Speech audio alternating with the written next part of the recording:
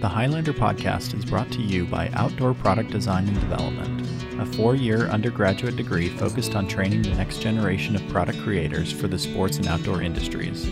Learn more at opdd.usu.edu.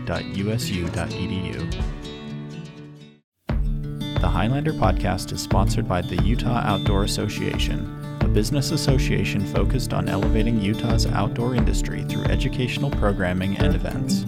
Their membership consists of Utah's outdoor manufacturers, retailers, outfitters, and guides. Member benefits include networking opportunities, recruitment of talent, and brand promotion. More information about volunteering and membership is available at utahoutdoor.org.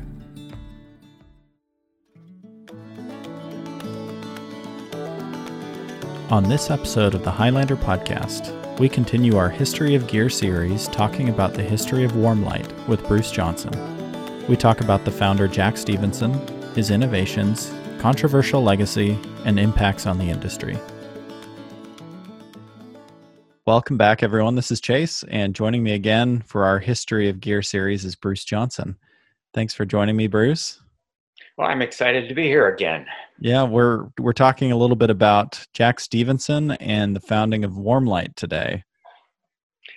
Yes, this is, I have so much material strewn all over the house this morning, in addition to my digital archives. So I'd like to start off with a little bit of just a little show and tell, because this fellow was so controversial and yet pretty little known really outside of some pretty exclusive circles, but boy, was he a pioneer.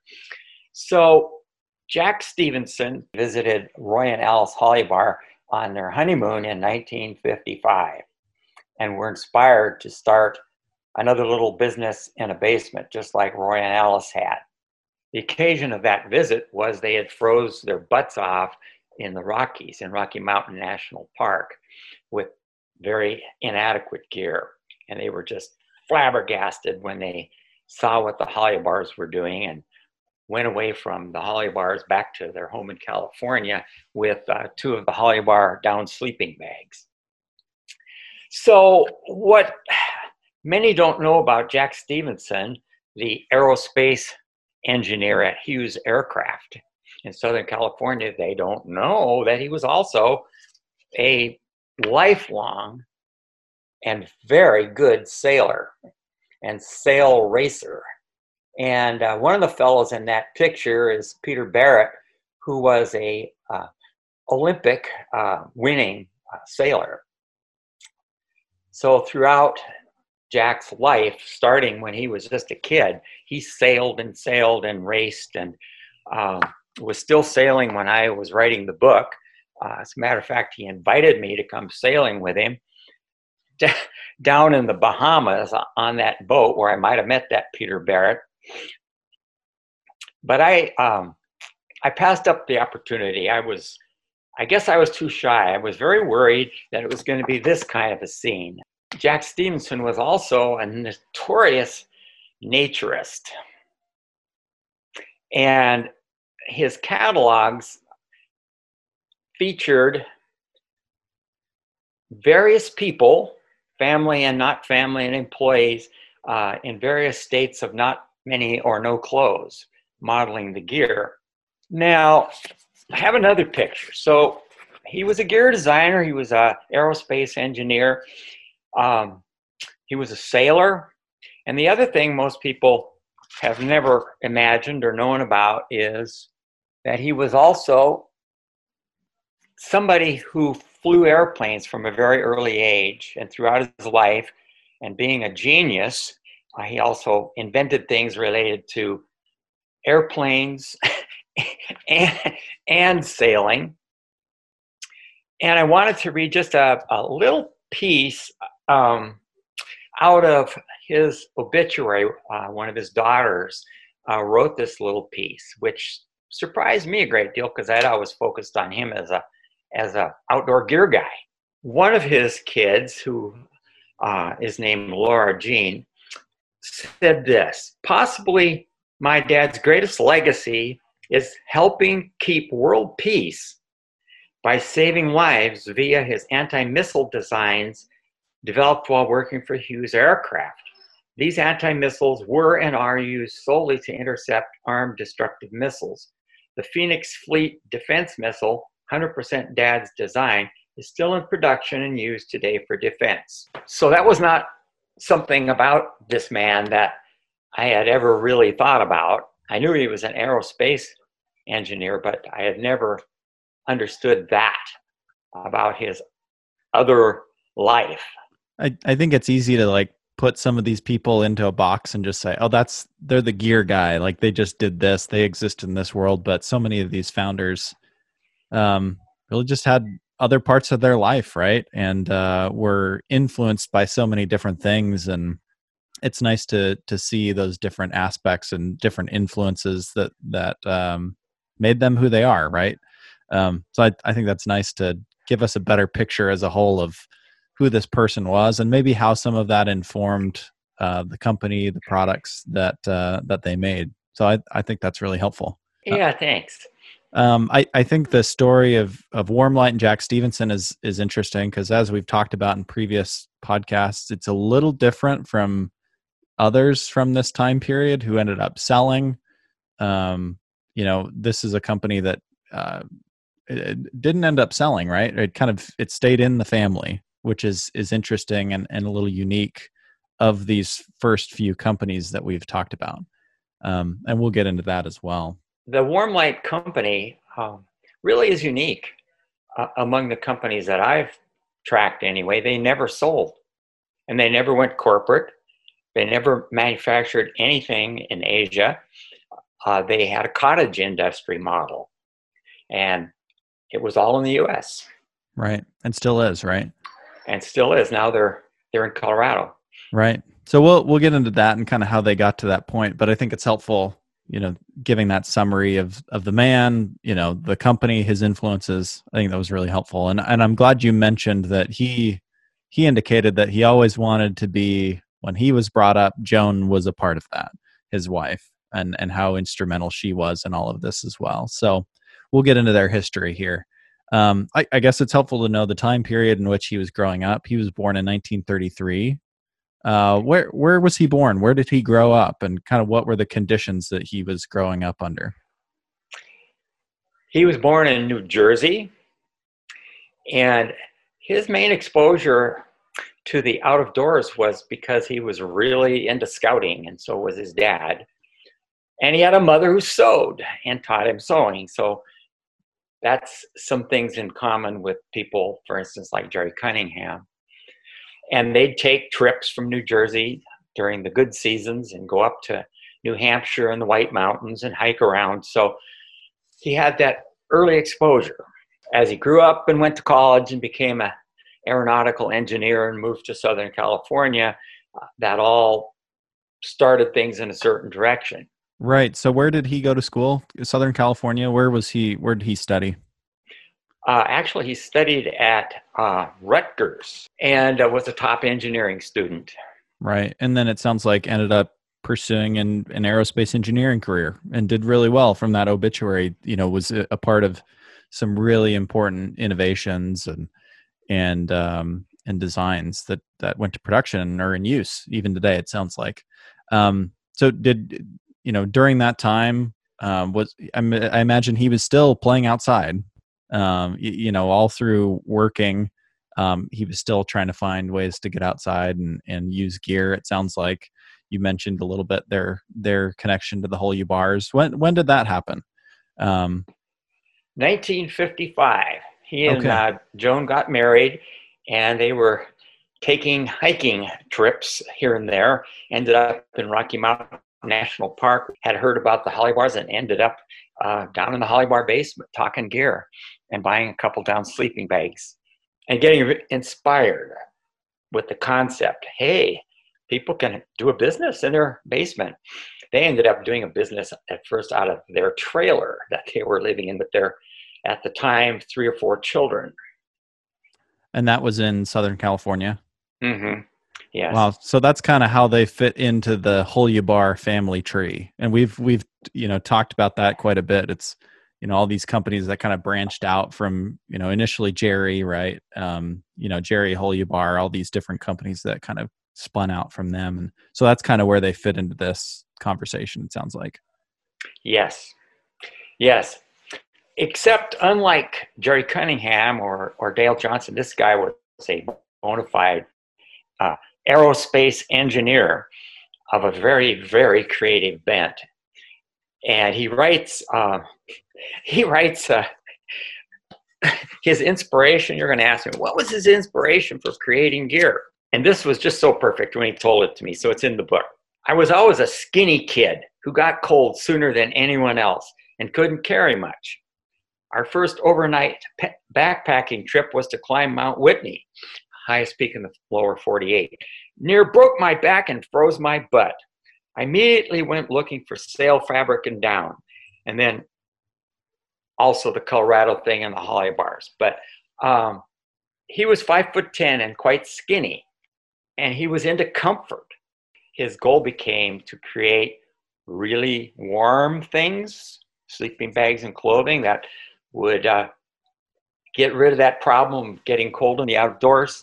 And also comfort was a really big thing for him, both in backpacks and even sleeping at night. He wasn't the guy who wanted to go out and sleep on a 1/4-inch event slide on the rocky ground.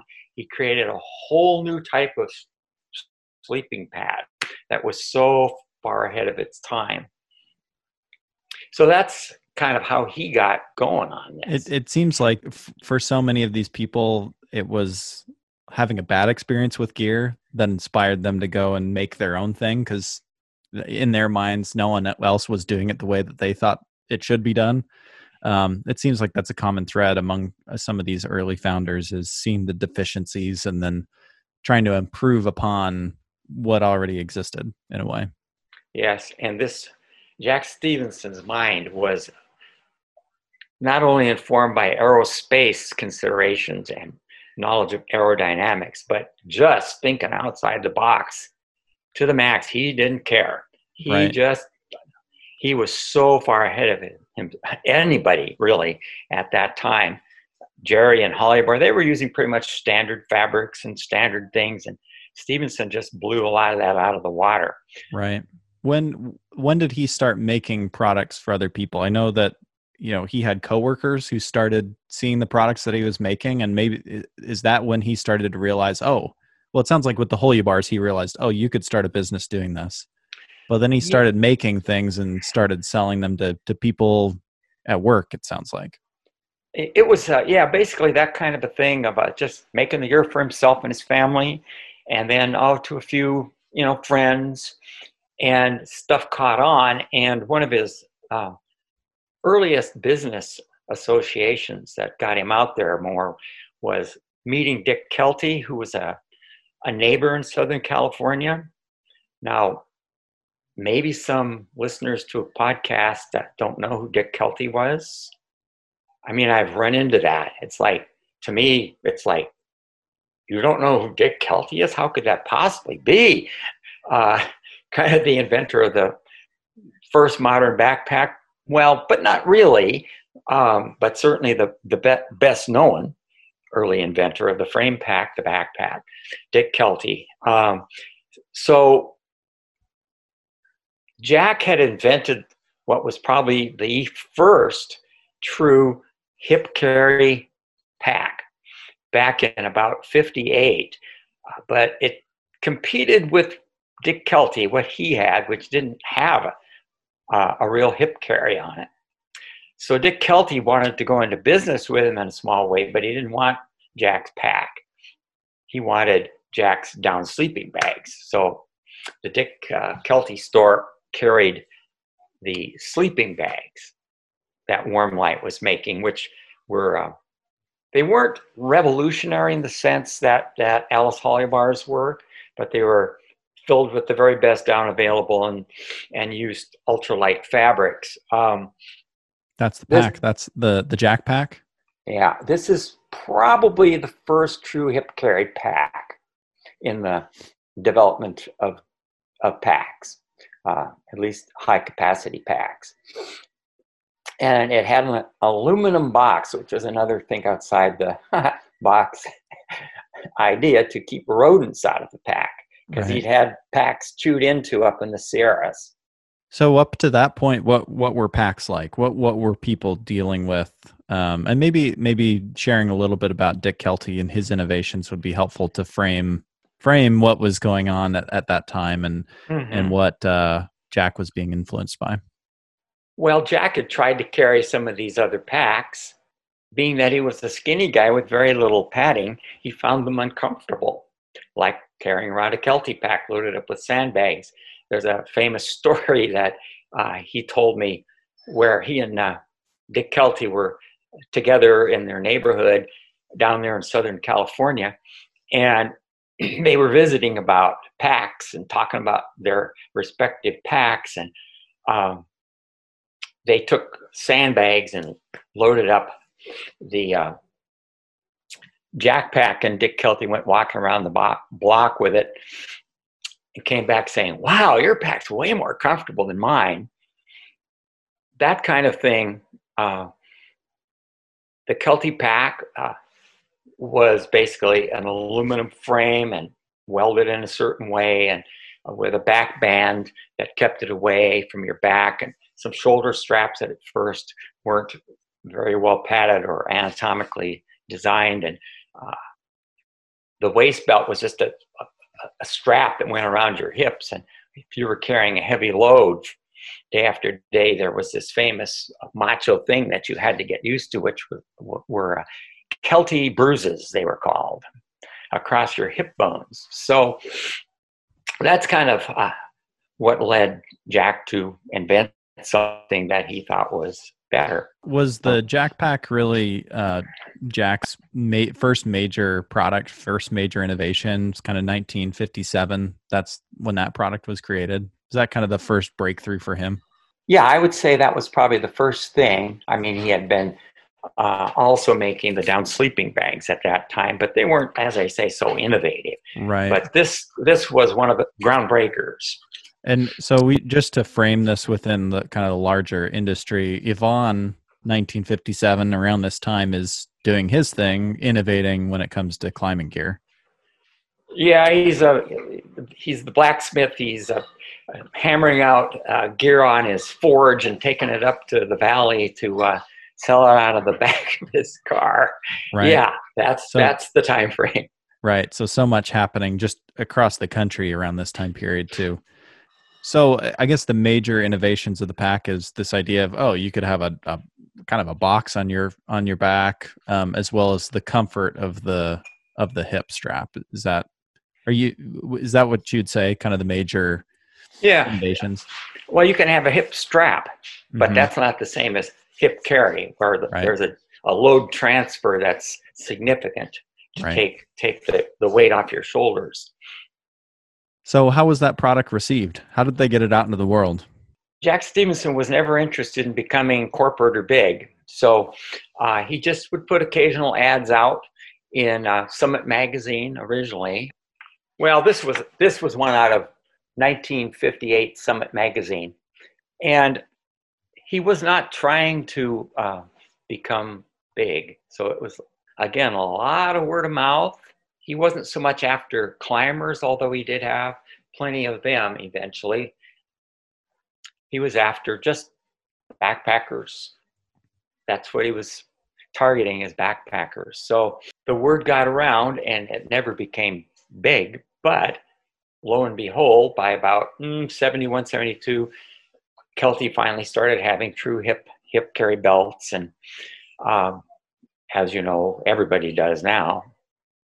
Right. So kind of in between that time period, it was really just word of mouth and just trying to get, really not trying to grow too much, but word got around. What was his reputation at that time for that pack? Were people, the response was good?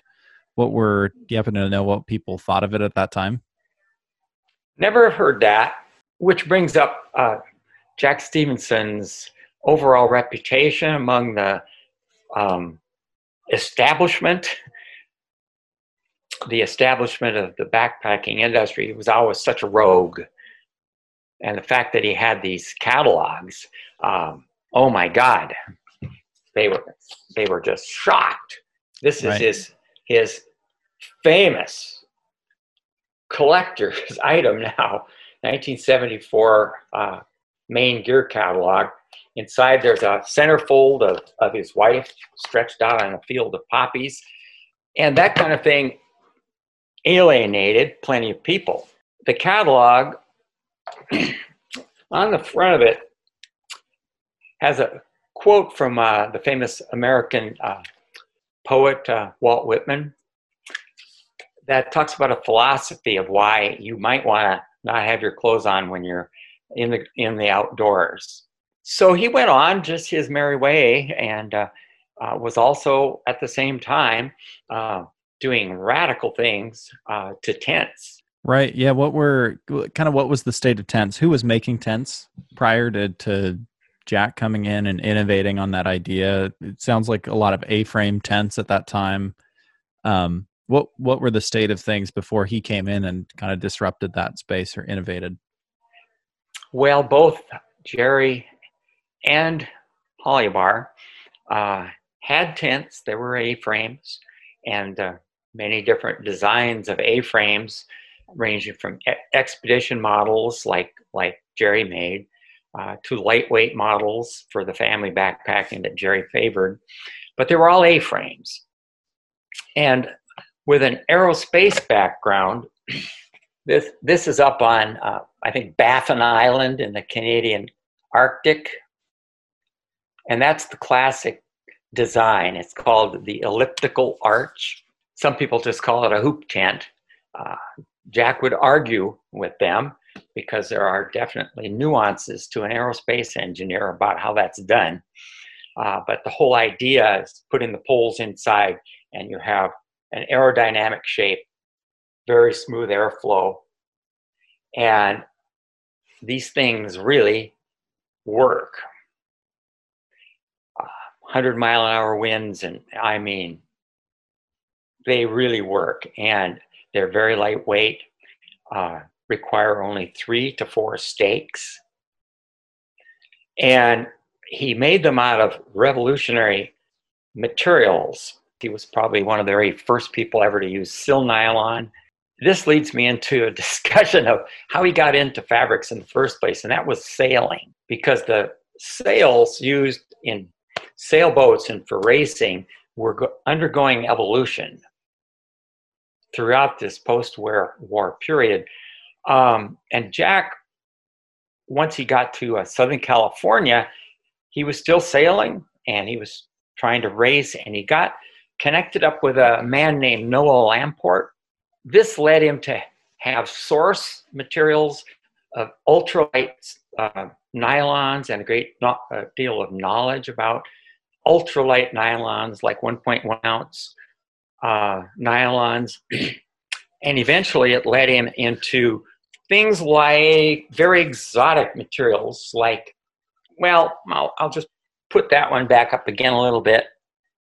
That kind of gold look tint, that's an exotic laminate that eventually got heavily used in sail racing. It's got a polyester base, and then it has a vapor deposited kind of a bronze on top of that, overcoated with mylar. And it's very, very strong, very light, and waterproof. And I have one of those tents, and I've used it for years, many years. I call mine the Golden Voyager. So it's a very roomy 3-man tent that weighs 3 pounds, 2 ounces. Just like Jerry Cunningham, Stevenson was a real founder of ultralight. Right. It seems like he was really pushing the industry forward in a way. I don't know if he was the first to really do that around this time period and kind of ushered in this modern era of lighter, stronger, faster, all kind of that. And maybe that's his aerospace background that he was pulling that in and this awareness of materials. But it seems like he was kind of ushering in this modern era of kind of the way that we think now, which is, how do I get this to be, lighter and stronger? And just seems, maybe correct me if I'm wrong, but it seems like he's the one that's kind of ushering that era in. Oh, totally, for sure. No, there's no competition. As Yeah. early as he was, and that design became very much ripped off again and again. Um, Stevenson also wasn't very big on getting patents, and people ripped him off. His sleeping bags, which we'll get to in a minute, one of their many innovations was a double zipper instead of a standard draft flap. A double zipper up the side that would better keep the heat in. Well, that showed up in a catalog I was getting from a major manufacturer as a great innovation that that company had made in 1972. Stevenson's bags had had it for years. And of course, did they credit Stevenson? No. Stevenson's elliptical art, and then variations here and there other companies were making, modifications to A-frames where they would be a little more self-supporting. And then along came finally domes, and JanSport had a really great dome. It wasn't quite a true geodesic design. That came along when North Face introduced it in '76, and then you had your whole rush to make geodesic dome tents, which is still, of course, one of the main things today, especially among expeditionary people. Yeah. So what, I guess, I mean, this company is still around today. How long was he involved in the company? Started in '57. How long was he, formally involved? Well, you have to understand it was a family business. And when they left California in 1975 up to New Hampshire, a little town there on Lake Winnipesaukee, and he built a monstrous house. He was talented that way too. I don't know how many floors it had, 4 or 5 stories, great big decks where you could spread the products out to, for instance, seam seal them. Anyway, so formally he got out in 1998, but he was still living in the same place with his son, William, who was now the person who was running it. And he had a manager who I've been instructed to give total credit to, Jane Fortin, who joined him in, I think, 1980 and was just so central to keeping that business going well, because Jack wasn't like a businessman. Right. Yeah. He was the innovator, the creative person. What were some of those high points over, I mean, this company's been around for a long time. We talked about some of the major product innovations. What type of success did they have, or, recognition? I know 92, as, with some of the others that we've talked about, Jack was recognized as one of the gear pioneers, right? So the industry seemed to recognize that. How much did the public know about Warmlight? I, again, have to say that Jack never tried to advertise himself, never tried to make it big. The mainline magazines and so forth, he was a little too controversial. And I might add, and this could be incorrect, but he didn't advertise in the mainline magazines. And so you might speculate that because he didn't advertise, they weren't so inclined to want to cover him. Right. Because, he had advertisements in Summit, but that was in the 50s or 60s, right? And that was not a mainstream publication, right? Not at all. So, yeah, definitely smaller advertisements, but that's interesting. And so that just never really appealed to him, growing a massive company that he could sell, or he seemed to be very interested in the products itself and making stuff that he would enjoy and he would use. Yeah, exactly. And as I've mentioned, he was always a sailor and an airplane guy. And so those were major things. I mean, why did he locate himself to New Hampshire beside a gigantic lake where he could sail all the time, right? So throughout the course of the company, you mentioned, making the product in the US was really important to them. Was their manufacturing always close by their home, or, wherever the location of the company was? Oh, not so much, because it was a cottage industry. People could make up a tent and send it to a customer, or send it to Jack from hundreds of miles away if need be. Yeah. So So they didn't have a manufacturing facility necessarily, or yeah, how was their? they can make, they could make their products themselves, but to get more volume, they had the cottage industry. Yeah. Right. Okay. And then you mentioned company never sold, and how unique that was, and really still is. Especially in the era that we live now, so much of the outdoor industry has been bought and sold and traded, and most of the companies seem to have a parent company somewhere with some Hmm. name that no one would recognize or doesn't sound outdoorsy at all. Um, so kind of just an interesting contrast, and to see them still functioning in Colorado, with the family, right? Yeah, when Jack passed away in 2017, his niece, whose name is Kim, uh, took it over, and she lived in Colorado, and they moved it down there. It was interesting to me from the standpoint of, I'd seen pictures of when Jack in 1975 packed up his entire family and the whole business into, I think it was like 2 big moving trucks, and moved out to New Hampshire. Now, however many years later that would be, 40 years, 50, I don't do the math in my head right now, but he passes away, and now we have a U-Haul truck loading up all kinds of fabric and machines and everything in a big truck, and off it goes to Colorado, which I think it's kind of a really neat bookend to the company's history, that they first got inspired in Colorado and they end up back in Colorado. Yeah, that is an interesting bookend for sure. What do you think the legacy of Jack and Joan is? The legacy of the company? There are many legacies, and I haven't actually covered one of the more controversial ones. Um, if you go back to like the Korean War, the soldiers freezing their feet off, getting frostbite, the invention of things, I think they were called bunny boots, vapor barrier design.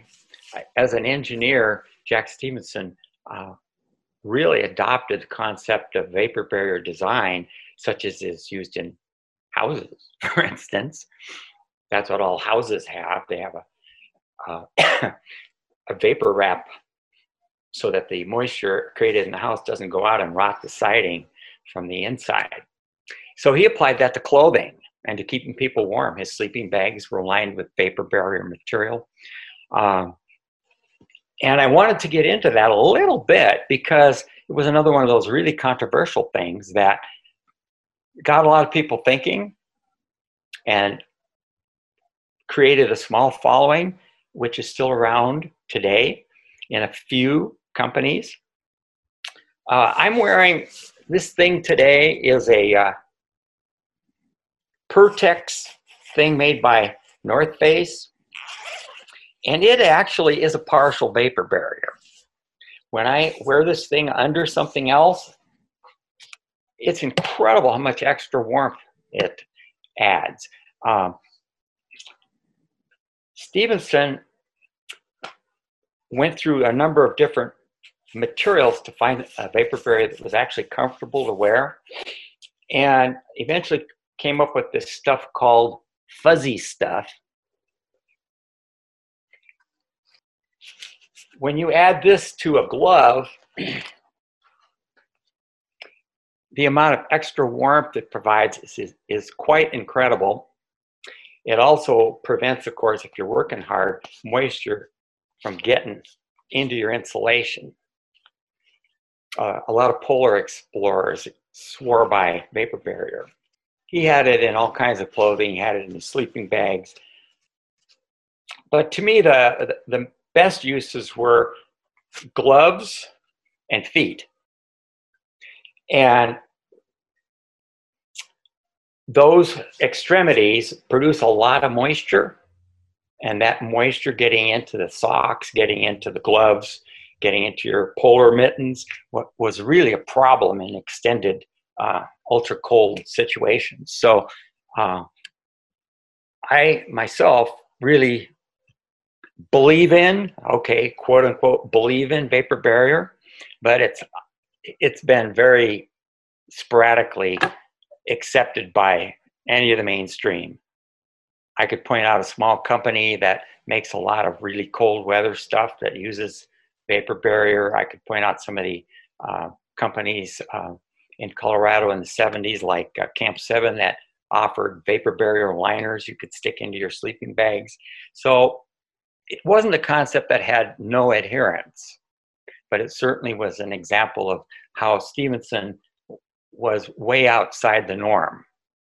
Right. Yeah. Right.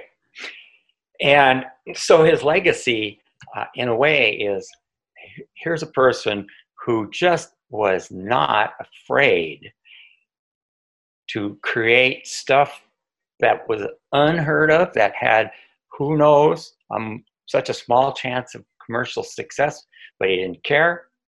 He didn't want to be corporate. And if you wrote him in those early days before the internet, you'd get this kind of stuff back. You'd say, I don't know about that. I don't know about that warm light stuff. That I don't know about vapor barrier, my sleeping bag. You'd get back stuff like this from him. Send you a big long letter telling you why it's great. He would.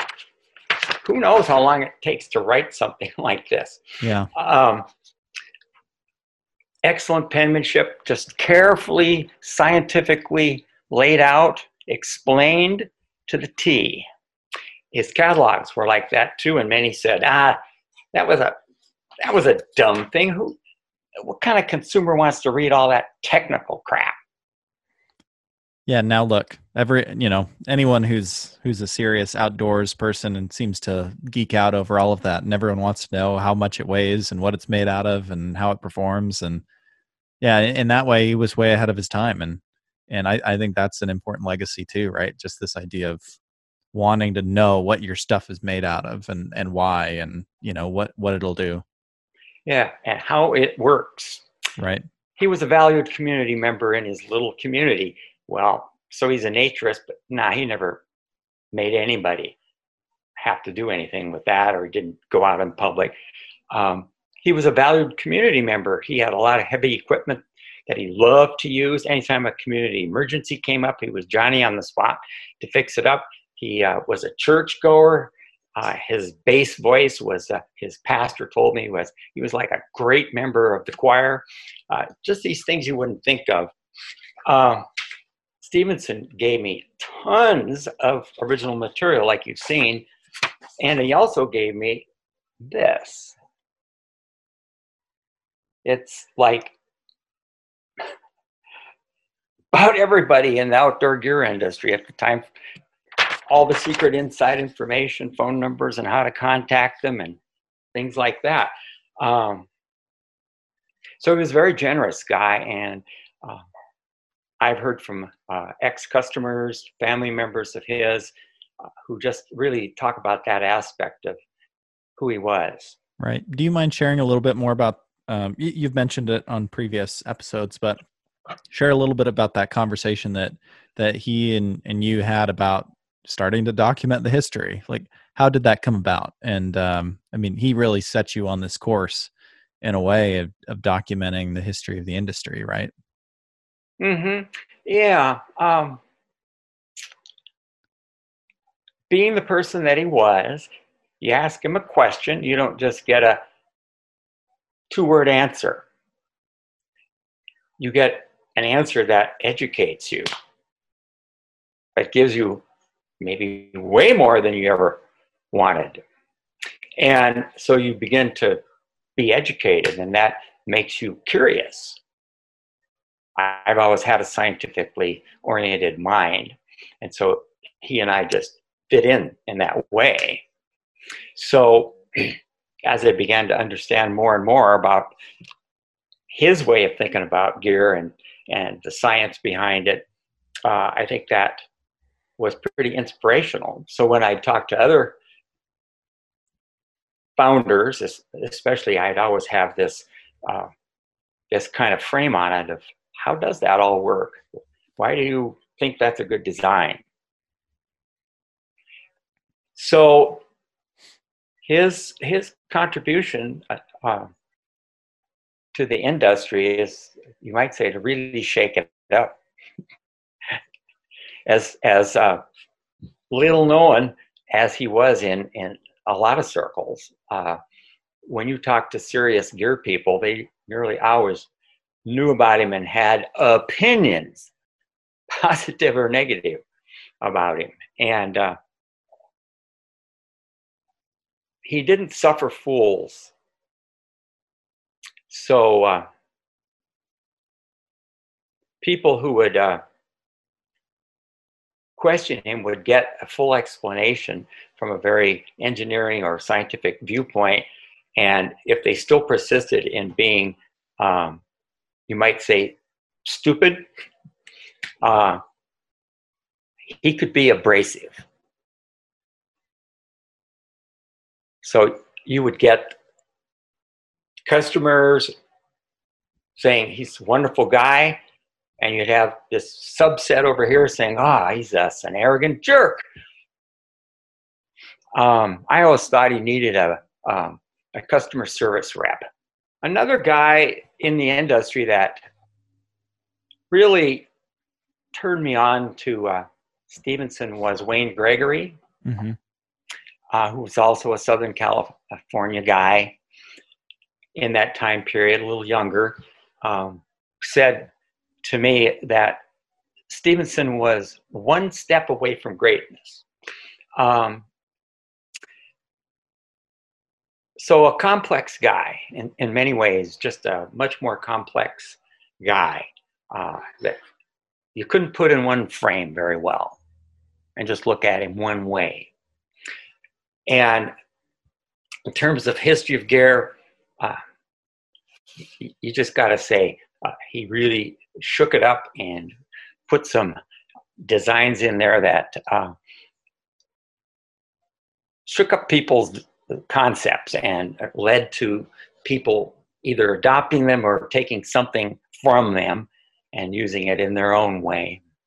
And it, again, nice to know that the industry has recognized, their impacts, at least in 92 when LYA, made those, gave those awards and recognition. So two of my big contributors were two of his girls, Beverly and also Laura Jane. They both were just invaluable. Well, I think this has been great. It's been awesome to learn a little bit more about Jack and Joan and Warmlight. Well, I hope I've done it justice. As I say, I've got so much material on this particular company. It's just overwhelming. Yeah. No, well, I think that was a great summary. So thanks as always, Bruce, for taking time and sharing your incredible research. Thanks for listening to the Highlander podcast. Subscribe and listen for more outdoor stories and content wherever podcasts are found, on HighlanderMag.com, and each Sunday at 4 p.m. on Aggie Radio, 92.3 FM in Cache Valley.